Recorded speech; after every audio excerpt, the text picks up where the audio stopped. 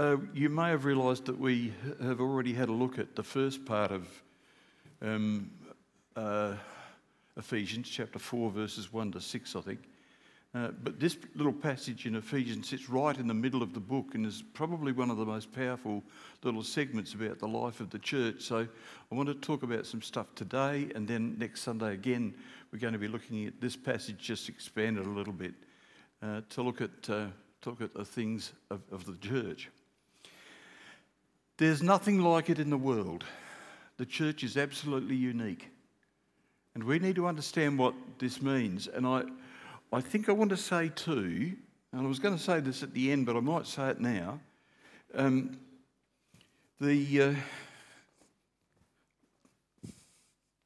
Lost the battery cover.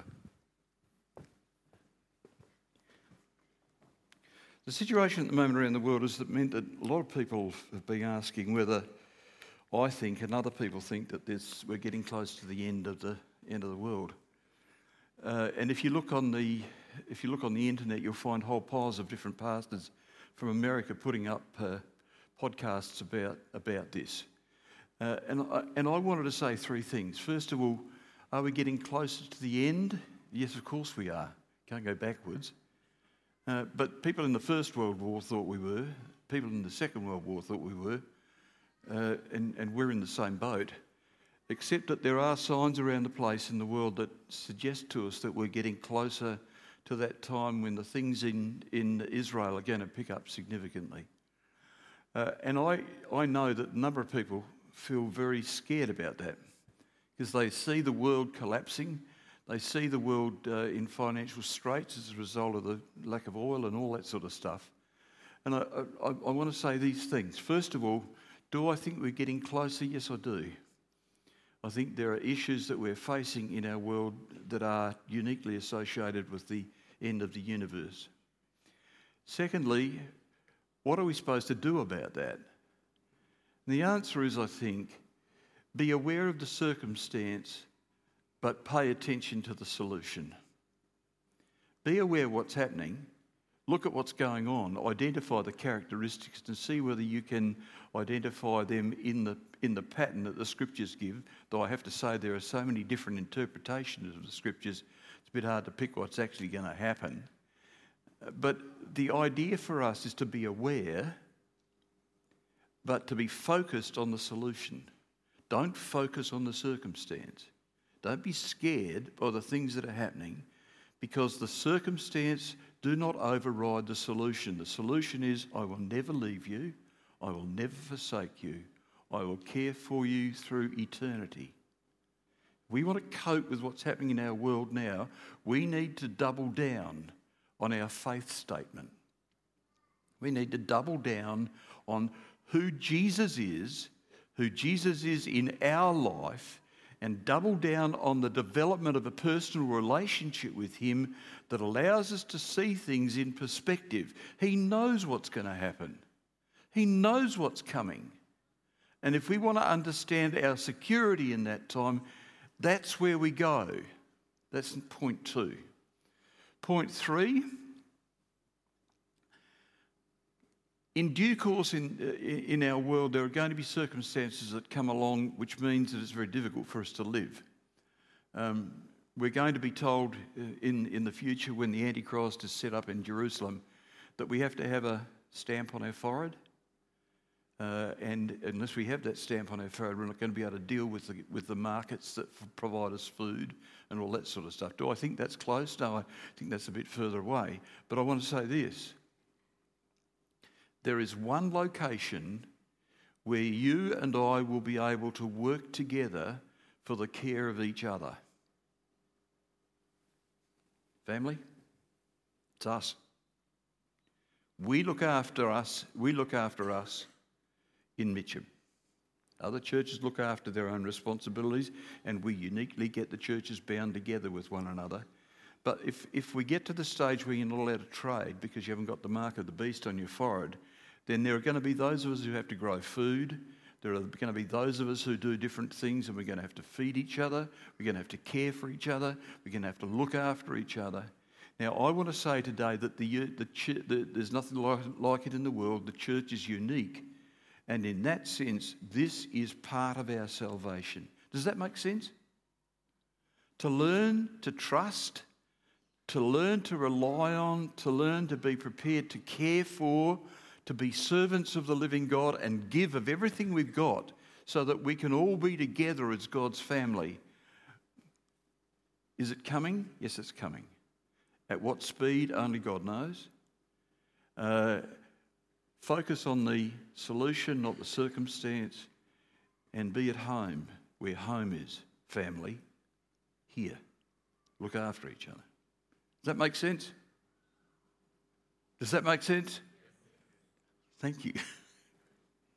Well, let's just spend a little time in this text today. The church is unique. It's the new covenant community. It's not built on the Old Testament teaching. It's not built on the rules and regulations of the Jewish faith. It's built on the new covenantal relationship that we have with the living God. When Jesus came, he said, I create a new covenant. When we share communion, we share the new covenant that God has given to us, that he's placed us in our relationship with him, and out of that relationship comes the possibility of the future of our lives. Let's have a look at some of the characteristics of the church. First of all, it's not a human institution. It is not an organisation. If you think you can be involved in leadership in the church because you're involved in leadership in business, then you've got the wrong idea of the church. The family is an organism. It breathes. It moves. Different parts of the body operate in different kinds of ways. There's one head of the church, and it's not the senior pastor. It's the Lord himself. This bloke's not the boss, I'll tell you that. You want to see who the boss is? Then put the computer up so you can see who is up there. I'm a servant, like the rest of you. I'm trained to do certain things, but I'm a servant in the middle of the family. That's all. But it is not a human institution. Don't begin to behave as though it's a human institution. It is the place where the living God dwells. You will sense him here. If your spirit is alive and sensing now, you will sense him here now. And let me say this, if the Spirit of God is here, is the Father here? Is the Lord himself here? Yes, the Godhead is here with us. It's a healing agent to society. It's the agent in our community which has a purpose of bringing the healing truth of Jesus Christ into our communities, of bringing the capacity of our society to move back into a relationship with God so that they might be healed themselves and become a part of the healed and healing community. That's our task. We are not here for ourselves, family. We are here for our world. We are those who speak into our world a healing agent which changes lives. Thirdly, we are here to effect total revolution. Humble, gentle, patient, bearing one another in love. But we are here, whether we like it or not, to say to the world, we're going to turn you on your ear because the Master has come and he has come to bring life to everything that is dead. We're here to bring total revolution in the world. In doing so, we demonstrate Jesus. The life of this church, the things we do, the things we believe, the way we treat each other, the way we care for one another, that demonstrates Jesus to the world. And we have to have very porous edges to our church. We have to have very porous edges so that people can move backwards and forwards until they begin to get a sense of the truth of what's happening in the church that's built upon the gospel. What makes the church so unique? First of all, its purpose for existence lies totally apart from itself. Its purpose is Jesus Christ demonstrating to the universe his greatness and his majesty. The angels are bowing down in absolute awe at what God can do. And in the process, the world is bowing down and saying, wish we were like that. Don't know how to get there. Some churches, unfortunately, don't give off too much of an air of welcome home or this place is a safe place. And we as a community have to cope with that. It has a message of peace, but an aim of total revolution. In the process of peace, we bring the revolution to the people, to the church, to the community. We come and say, Jesus Christ is Lord. It's not those who are outside trying to be Lord, exercising power, bringing authority. They're not the ones who is Lord. Jesus Christ is. In complete weakness, it is totally strong. Because, as I said at the beginning of our time, our focus is not on our circumstances. Our focus is on the one who brings the solution to the circumstances. And in that we have, in our weakness to be able to do anything about it as a church, we have the total strength of recognising that Jesus Christ will bring the solution ultimately to the whole of the universe. That's who we are. In absolute submission, it finds unfettered freedom.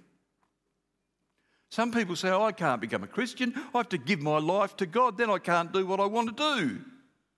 Well, the answer, of course, is once you give your life to Jesus Christ, the things that you wanted to do don't really matter terribly much anymore.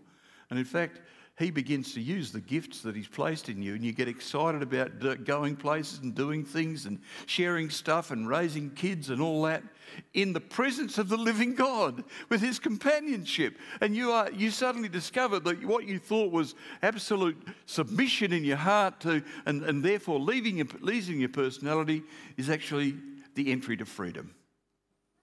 The entry to be who you possibly want to be. You see, this is what this little passage is about, is our journey to maturity. Beginning to understand that the church is doing these things. You see, we don't meet on Sundays just to do church. We meet on Sundays to express this, so that we might go out there and be who we're supposed to be out there through the porous edges. How do we know if we've arrived when we've got there? Well, never really. But there is a habit in our world today which leads us to becoming a counterfeit church.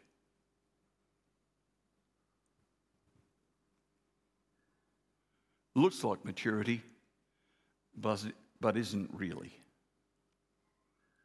The purpose of the church. Let's identify the purpose of the church and one or two other things, and then say, what's the counterfeit that we can slip into place and the church lose its edge in society? First of all, the purpose of the church. Ephesians 1, 4-12, which we just read.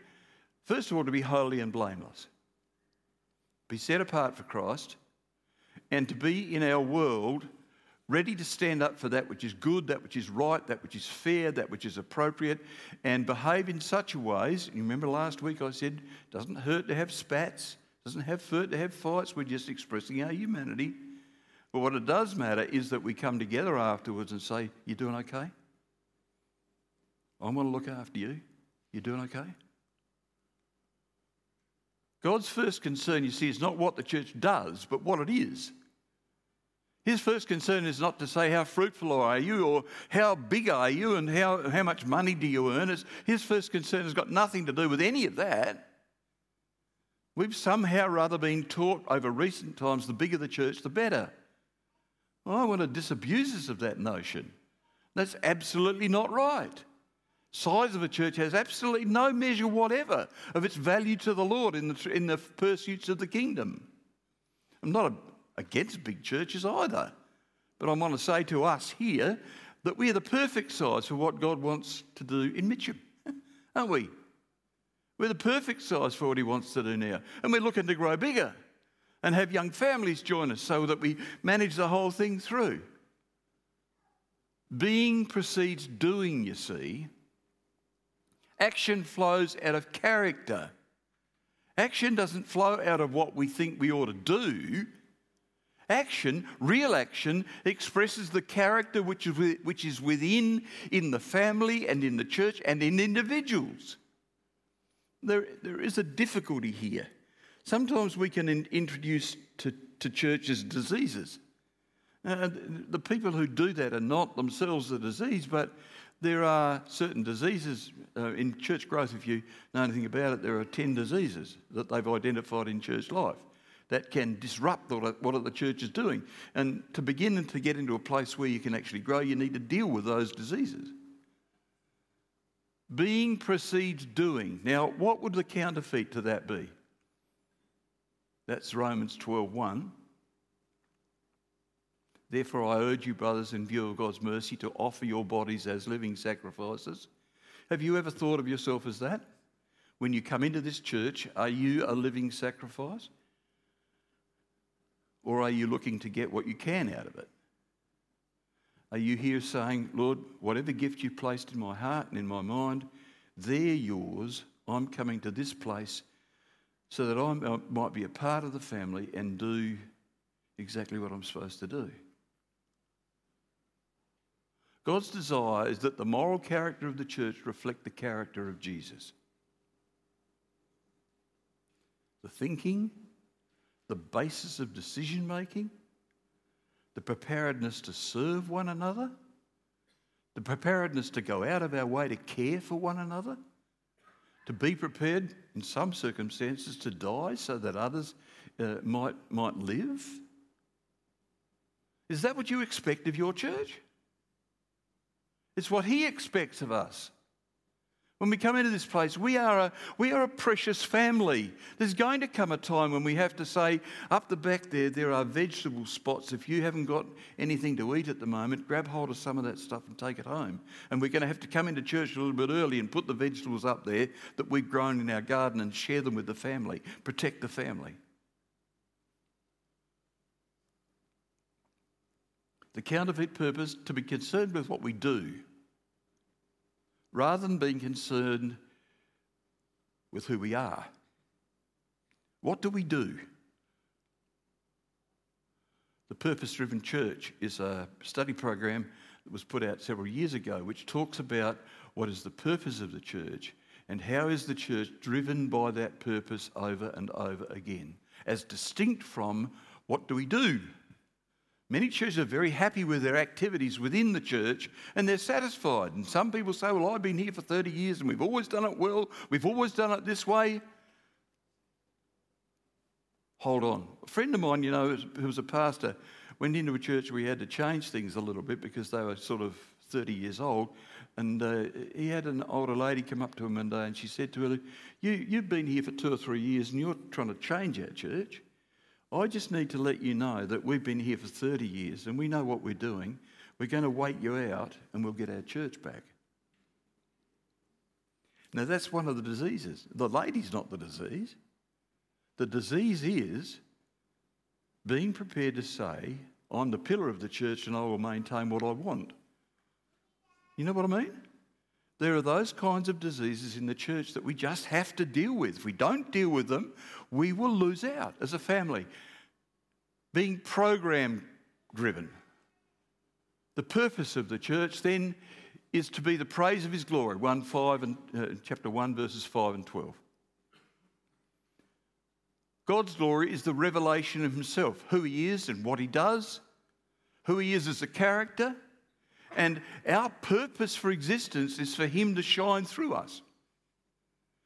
To go into our world and say, we want to share with you the love of Jesus. We want to share with you the truth of forgiveness. We want to share with you the capacity for healing. It's got nothing to do with churchianity, by the way. This has everything to do with self-sacrifice. The goal of our behaviour as a church is to live for the praise of His glory. We should be asking ourselves time and time again, what are we doing that's allowing God to be praised in our society? How are we moving? How are we relating to one another? What activities do we have in place?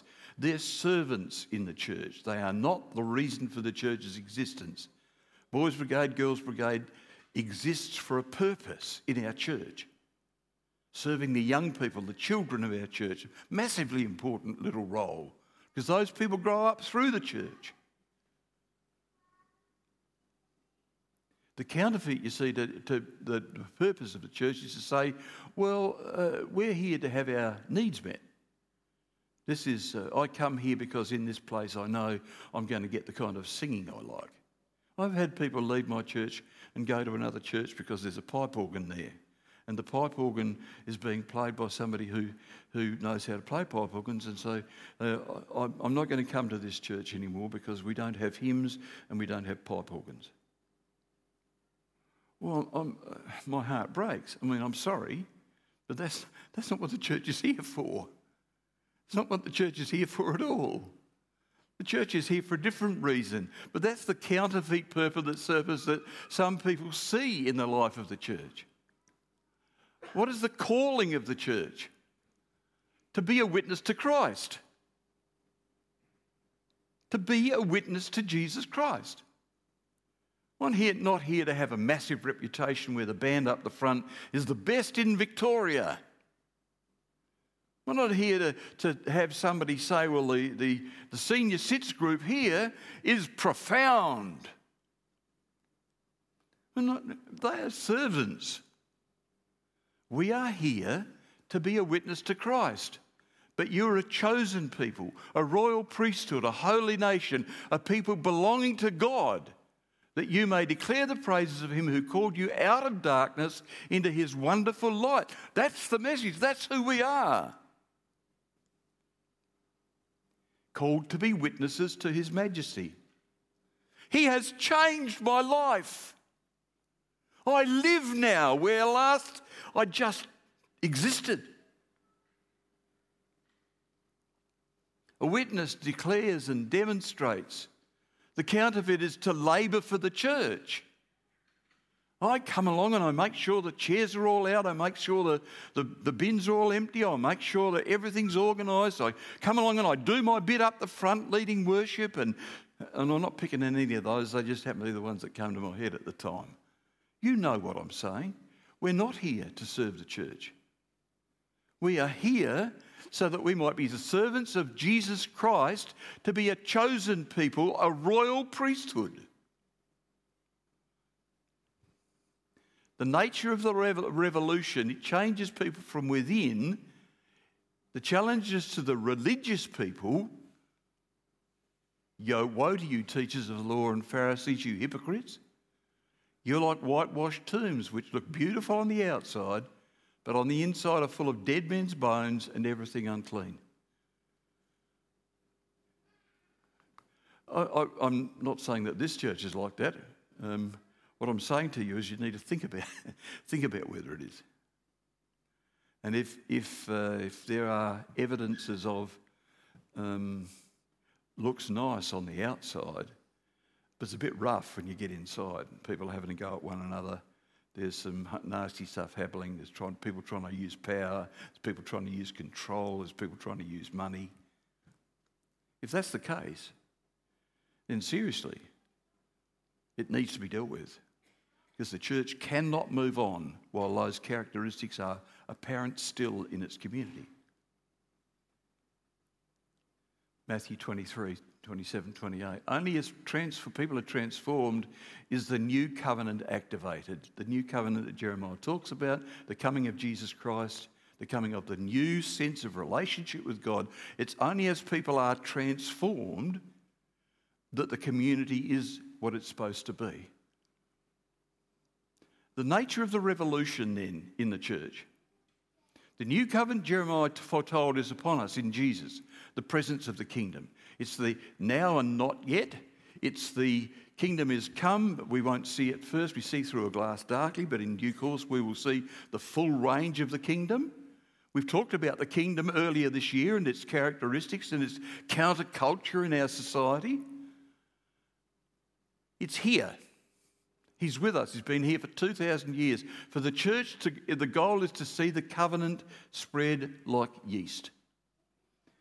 For church, it's a matter not of having necessarily great big crusades where all of a sudden 300 people make a decision. It's my friend next door having a cup of coffee with me, talking about what do you do on Sundays, and being inclined to think, well, that might fit me too. Just the yeast that flows as individuals do what they're supposed to do. talk to their friends, talk to their neighbours, as people just flow in this. That's why we're here. That's the purpose for our existence. Everything we do is the servant. New hearts, new society, new community. I invite Mitcham to confirm again its covenant to this purpose. This is your purpose as a church family. And whilst I'm not going to be very long with you, my heart is overwhelmed with needing to say to you, come to the Lord Jesus Christ on your knees and pledge yourself to worship him. Pledge yourself to serve him. Pledge yourself to honour him. And on your knees, bring this church to the life that it should have as a family. How do we know when we've arrived? Well, I gave you the answer early on. We've never really arrived until the end of the time. When we are strenuous about growing up in every way into him who is the head, then we are close to having arrived. Not to having got there, but having got to the place where we can find our way there. And I say that again, not to having arrived at the end, but having got to the place in our life process, in our ideas and our values and our commitments, where we have the capacity to move from where we are through to where we need to be.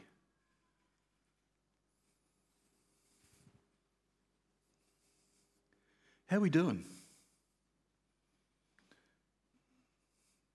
I'm a visiting pastor, really, and I'm allowed to ask awkward questions, because you can kick me out at the end of time. But I hope some of the questions I need to ask are actually hitting the spot. Who are you? What is Jesus doing in you? And with respect, what is Jesus doing in the leadership? What is Jesus Christ doing in the community? Let me pray. Father God, our church is unique and we're not special. We don't class ourselves as being super individuals. We don't see ourselves, Lord God, as being the cream of the crop. We're ordinary, average people. But we need to hear the power of your Spirit beating in our hearts. The end is coming. We need to focus on you. The process of getting to the end is not going to be easy. We're going to need to rely on one another. We're going to need to protect one another. We're going to need to provide for one another. We're going to need to care for one another in this community. For those outside to see this happening and through the porous edges of our church, Lord God, to have people move into the society, move into the community where they're cared for and where they sense all of a sudden the power and the presence of Jesus. Would you help us do that? Would you help us be the people we're supposed to be for your name's sake in our world? Amen. Amen. Thank you, John. Will you stand as we